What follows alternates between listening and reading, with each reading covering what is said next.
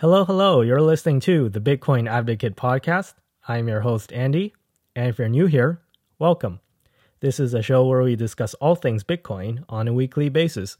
This is the show that I wish I had when I first got into Bitcoin, which is why I started this podcast. This is your one-stop shop of complex topics in the wonderful world of Bitcoin, explained in simple ways.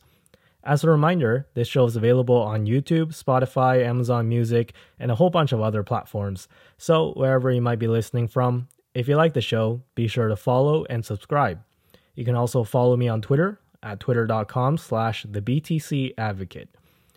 Today's episode is sponsored by myself. More specifically, I have a book called Hyper-Bitcoinization, A Story About a Revolution.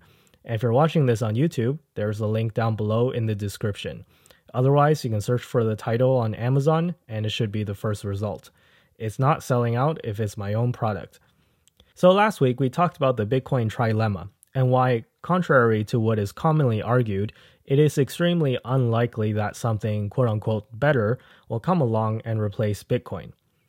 This week, we'll continue our discussion on addressing criticisms of Bitcoin, and we're starting off by tackling the most common concern that people have around Bitcoin, which is surrounding its energy usage.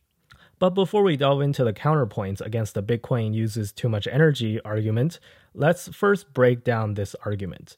Because I find that even people who subscribe to this argument aren't all the same. So we have a lot of people who come from different camps. There are people who are what I like to call extreme environmentalists who just don't like the consumption of energy at all in the first place, right? So, they don't like driving cars either. They want everybody to bike, right?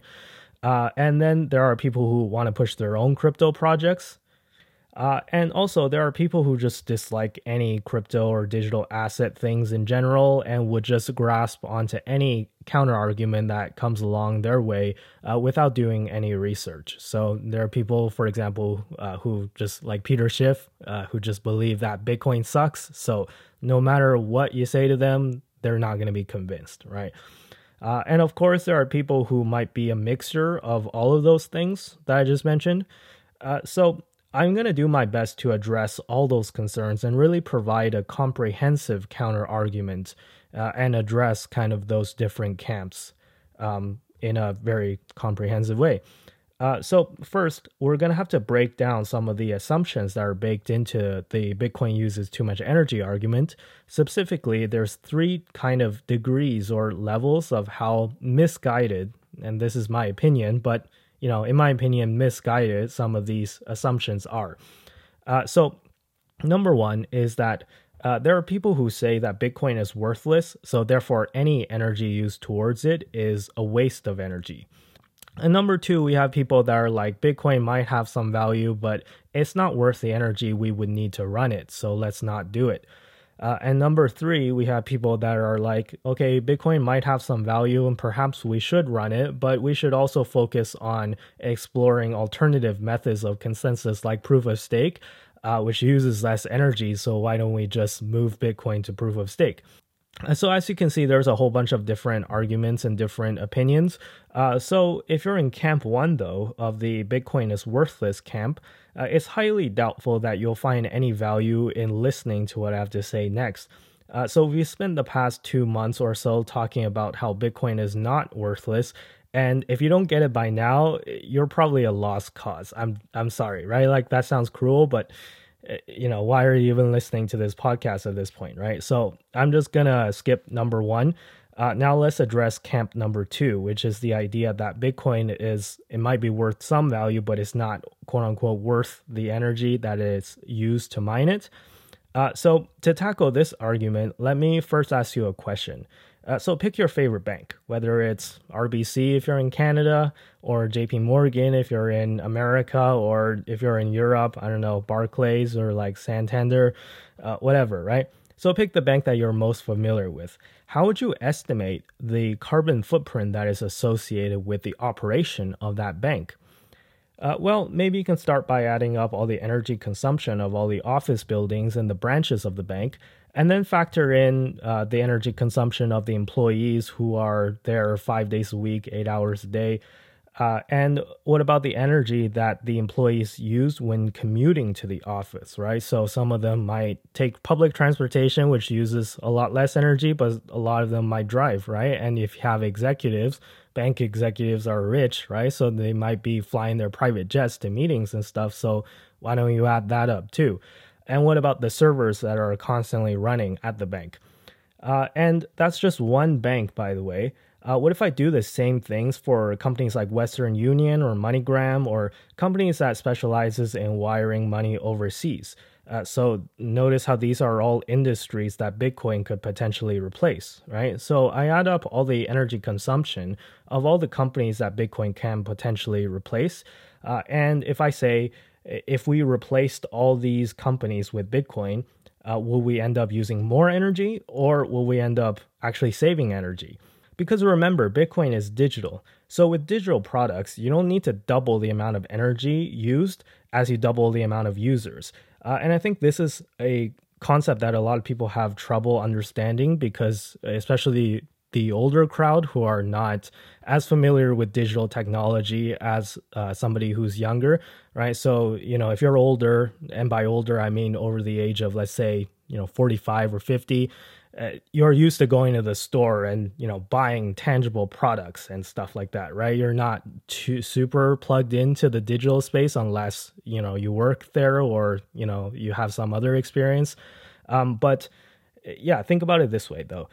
Think of Netflix or Spotify. It takes a base amount of energy to run a server, but that server doesn't really care if it's serving 50 people or 100 people. Maybe it will start caring if it's a difference between like 1,000 people and 10,000 people, right? But each additional person doesn't, proportionally add that amount of energy, that percentage of energy used by the server, right? So for example, if 100 people download like an app or something, and you have the 101st person, 101st person download the same app, like it doesn't cause a 1% increase in the amount of like computing power. It probably causes a lot less, right? But say if you need to run an office building and you double the amount of employees, then your energy consumption will also roughly double because, well, humans are physical things, right? So if you double the amount of employees, it's going to lead to roughly the doubling of the amount of overhead because, as humans, we all need to eat, we all need to drink water, we all need to go to the bathroom. Like, we're all very similar in terms of our physical needs, right? So, yeah, if you double the amount of employees, that's probably a linear relationship or roughly a linear relationship, right? My point is that Bitcoin is actually a very efficient way of using energy because it's all digital. And if we were to use Bitcoin and replace our physical infrastructure, like office buildings and these companies with these stumbling bureaucracies, things will be a lot faster and you actually save energy instead of using more energy. However, again, I think this criticism of energy usage comes from the fact that Bitcoin's energy usage is very easy to quantify versus it's very difficult to measure how much energy that JP Morgan consumes on a daily basis. Sure, you can do the things like I said that you add up how much energy their office buildings are using, you add up the amount of employees that they have, and like you add up how much energy they consume on their commute and how much food each employee eats. Like, it gets really complicated, first of all. And then also there's like second and third factors, right? Like if JP Morgan is working with another company, how much of that, like of the total combined energy usage of the two companies combined, of them working on a project together, what percentage is attributable to JP Morgan and what percentage is attributable to the other company, right? You can see how this gets like super complicated. So it's very not easy to estimate the amount of energy used by JP Morgan, but it's very easy to look at how much energy Bitcoin is using because, again, it's easy to quantify. And by the way, just for reference, as to how big the carbon footprint is for Bitcoin exactly, let me put things into perspective. So according to a report from Masari in January of 2022, the aviation industry emits 1,982 metric tons of CO2 per year, or they emitted that in 2022, or 2021, I guess, because it came out in 2022. But yeah, anyways, in a year, right, the marine transport industry emitted 1,503 metric tons, air conditioners, 984 metric tons, data centers, 100 metric tons, global banking system, 130 metric tons, the gold industry, 122 metric tons, tumble dryers, 53 metric tons, and Bitcoin, 41 metric tons, the lowest out of the entire list. So Bitcoin actually has the lowest carbon footprint out of any of those things I just mentioned. In fact, Bitcoin uses less energy per year than Christmas lights, and those are only on for like 3 months out of the year. So if energy consumption was really an issue, we should be campaigning to ban Christmas lights instead of Bitcoin. But I don't see a huge campaign against Christmas lights. Like, why don't we push back against that, right? But further, this whole idea that we should focus on reducing our energy consumption is in itself problematic. To see why, let me ask you this. Do we use more or less energy on a per capita basis compared to humans back 1,000 years ago? So it's 2023 now, and I'm talking about per capita, so I'm stripping out the fact that our global population is much greater. But just on a per capita basis, do you think we use more or less energy than someone in 1023 AD did? The answer would, of course, be more, right? We would use more energy, even on a per capita basis now. Why? Well, now we have things like planes, trains, cars, we have smartphones, we have computers, we have indoor plumbing, we have things like elevators, things that they didn't have 1,000 years ago. But all those things take energy. So if energy consumption was really a problem, a great way to reduce energy consumption would be to collectively decide as a society to all go back 1,000 years in terms of technology and give up on all those nice things I just mentioned, like indoor plumbing, because energy consumption is bad, right? And now that I spelled it out, do you notice how ridiculous this argument is? The world population has just eclipsed 8 billion people in 2023, and is projected to hit 10 billion before 2050. So if we're going to lift billions of people out of poverty and introduce a few more billion people onto this earth, we're going to need to consume more energy, and there is simply no way around it. Of course, I am not advocating for wasting energy. Please still turn off your lights and your faucets if you're not using it. But what I am saying is that the crux of the issue is not figuring out ways to use less energy. The crux of the issue is figuring out ways to generate energy in an environmentally responsible way and spending that energy on something that is worthwhile. And again, spending that energy on Bitcoin is worthwhile because it has the capability to provide financial services in a decentralized way without the need for cumbersome huge bureaucracies that sits in the middle of every transaction. And I know some people are clamoring to say at this point that we should instead use digital assets that use proof of stake as the consensus mechanism, which this brings me neatly into my second point, which is why not proof of stake? To answer this question, I must bring you back all the way to the beginning of this podcast in episode 1, where we discussed the axiom of money. In case you forgot, here's a 30-second brief. The axiom of money states that in order for something to serve as money, work or some other tangible effort must be expended to acquire more units of that money, otherwise that money will trend towards worthlessness. So, for example, gold follows the axiom of money, because someone had to dig it out of the ground, refine it, and purify it, and then cast it into a coin. And then there's a limited amount of it out there, so it's rare and it's hard to find, so it takes a lot of effort to make a pure gold coin. Same thing for Bitcoin. Proof of work makes it so that it's a really non-trivial effort to acquire more Bitcoin. Our fiat money, i.e. government-issued banknotes, violates the axiom of money, because governments can just print the banknotes out of thin air and to their discretion. So no effort has been expended when they make more banknotes. Proof of stake requires that a party puts up some coins as their stake in exchange for a chance to be selected as the next validator and thus receive more coins as a reward. And the more coins one stakes, the more rewards they would be expected to get. However, the issue with this, though, is that where does the value of the coin come from?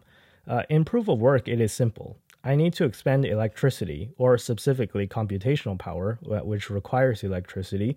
In proof of stake, the coins are just popped into existence by the protocol itself, so no work has been expended to create it. Since, I can just make a proof of stake coin in 5 minutes and have it up and running. Whereas if I try to make a proof of work coin, to get it going, I'd have to actually mine it myself or get someone else to actually use their computational power, i.e. effort, to run it, right? So both of those things, I would have to either get myself to expend effort or get someone else to expend effort. So you see how proof of stake also violates the axiom of money. Now, does this mean I believe that Ethereum or any other proof of stake coin is worthless? No, I think there are some cool use cases for Ethereum. But in the context of what we're talking about, which is building a monetary base layer for the world, we need proof of work because Bitcoin is money. And remember what money is. Money is information that says I have worked for something but delayed my consumption of it, i.e. the fruit of my labor, until a later time. And this thing that I call money is a representation of the fruits of my labor, which I'm willing to potentially trade it with you in exchange for some good or service that you're going to provide me. So for instance, I go to a job, I get paid. The money that I get is a representation of the value that I just provided my employer or my society. And in order for something to serve as money, we need to be certain that work has gone into each and every unit of it. If something that we use as money can be poofed into existence with no effort, then eventually at some point people stop believing that it has value, right? So think of the $100 trillion Zimbabwe banknote. If you try to buy something with it, the merchant will be like, did you really put $100 trillion worth of effort into earning that banknote? I'm starting to get a little sus. So again, Bitcoin is money, and proof of stake coins are not. Again, I highly implore you to go back to the beginning couple of episodes where I talk about this stuff in more detail, and I'm not going to beat on the same drum over and over again. Okay, so now I've talked in length about why Bitcoin's energy usage is efficient and not wasteful, and why we need proof of work, and why we can't just simply move it to proof of stake. Because you would destroy the axiom of money and destroy the value proposition if you moved away from proof of work. Now, for the remaining part of this episode, though, I did want to talk about how Bitcoin is, in fact, a pivotal piece in the solution to climate change and not part of the problem. So admittedly, this does sound a little bit counterintuitive. So how can this be, you ask? How can something that consumes energy be a solution to climate change? Well, let me explain. What you have to recognize first is that Bitcoin is what's called energy agnostic, meaning that it does not care whether the electricity you're using for it comes from coal or from wind or solar. So in the past, many people have criticized Bitcoin for being mined with coal. However, this is not the fault of Bitcoin itself, because it's up to the discretion of the miner what energy source it uses. Bitcoin itself does not care. So there's nothing about Bitcoin that is inherently dirty or polluting. It just depends on where the energy comes from. So this makes it no different than an electric vehicle, for instance. Although electric vehicles has been touted as the universal symbol of environmentalism for a long time now, most people are not aware of the electricity source or where the electricity came from that's used to charge the car. So let me give you a scenario. In scenario 1, a person drives a gas car, but they, let's say, live right next to a gasoline refinery, so the gasoline hardly has to move or travel anywhere, and pretend the oil that's used to make the gasoline is also local. In scenario 2, let's say a person drives an EV, but they live far away from everything, and let's say the only energy source they have is a coal-powered power plant, and also plenty of electricity is lost along the way in the wires because it has to travel a super long distance. So in this scenario, the carbon footprint of the gasoline car is actually much smaller. So it's not always necessarily the case that an EV will be more environmentally friendly than a gasoline car. Because you got to look at the total amount of energy that is used to generate that electricity, as well as the efficiency and the environmentally friendliness of the car itself, right? So it's misguided to criticize Bitcoin for its energy usage without understanding the energy mix of the different types of sources where the electricity came from. And on that note, according to a Forbes article in July of 2021, Bitcoin mining uses a higher mix of sustainable energy than any major country or industry. And this is a Forbes article, by the way, so Forbes is not a pro-Bitcoin publication by any means, so I'm not cherry-picking the data. Go Google it if you don't believe me. But taking a step further, if we were to analyze why is it the case that Bitcoin mining tends to prefer renewable and sustainable energy anyways, it is because we naturally want a more sustainable supply of energy to mine Bitcoin. If I was a Bitcoin mining company, I can move my Bitcoin mining machines anywhere, but I still want to minimize the amount of time that I'm moving the machines because there's costs and delays associated with that. So I don't want to put my miners right next to a coal mine that's eventually going to run out. So I want to put it next to a waterfall where I know that there's always going to be hydro, or I'm going to put it next to some wind turbines in an area that always tends to be windy.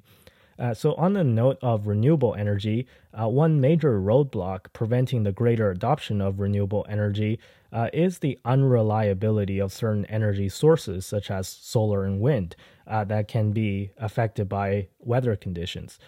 So this is especially problematic if we consider that the consumption of energy by humans is not constant throughout the day. At least currently, there does not exist any scalable energy storage solution such as a battery that's sufficient to power an entire city, let's say. So without a way to store generated energy, the challenge becomes matching the supply and demand of energy since the generated energy must be consumed right away. Though patterns of energy consumption look slightly different in different locations, its general trends tend to be similar. Energy consumption starts off low in the morning with a small bump in demand in the morning as people wake up and get ready for their days. And demand tends to go down and level out during lunchtime. And then they pick up again since people finish work and they go home and they eat dinner. And it hits a peak in demand as people start cooking their dinner and start watching TV and enjoying their evenings.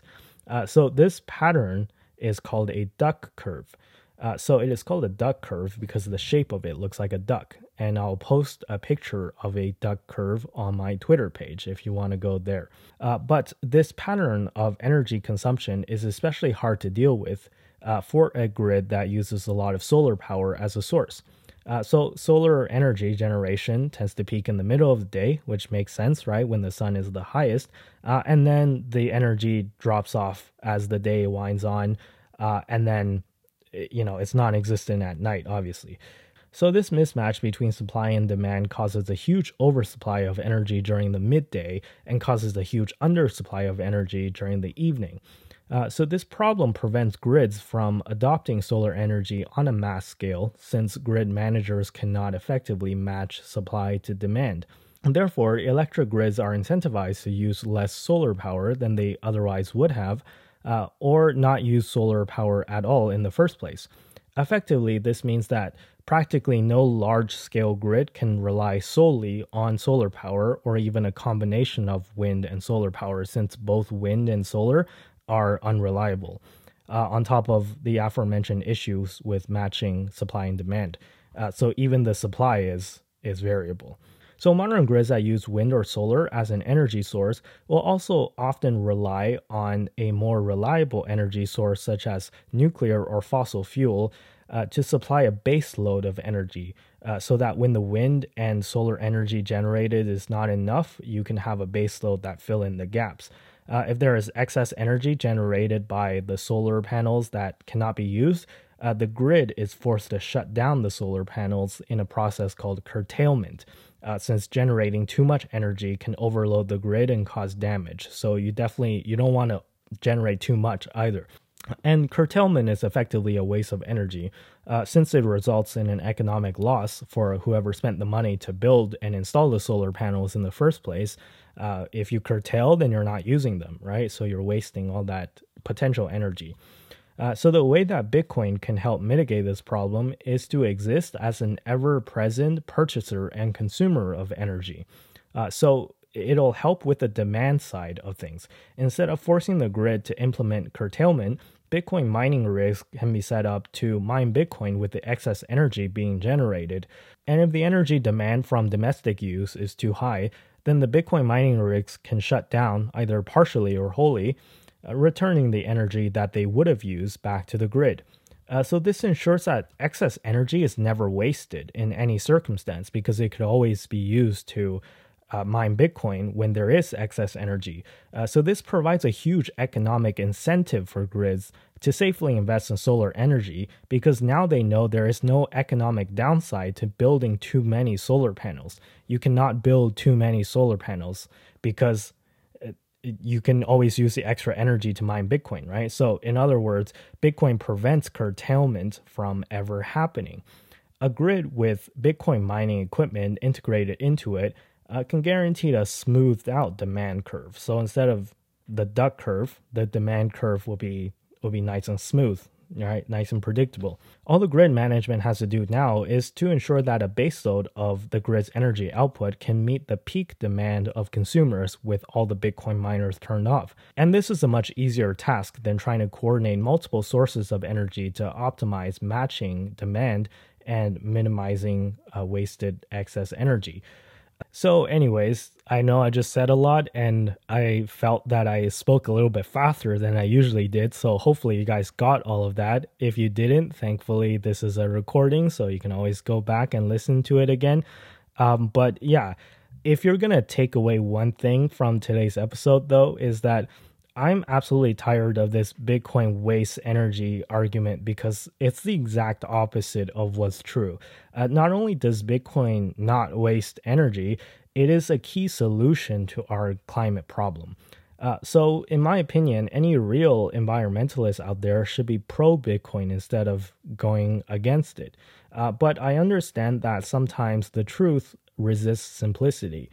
And people need time to kind of wrap their heads around complicated subjects. And this is indeed a complicated subject. So we'll just have to wait until more people get familiar with Bitcoin and actually do their research and hopefully keep an open mind. And I hope that that's not too tough of a request from me. Anyways, that's enough content for this week. Next week, we'll discuss even more criticisms of Bitcoin, like asking the question, is it a Ponzi scheme? We'll talk about that and more next week. For now, thank you all for listening, and I'll see you guys in the next episode. Bye-bye.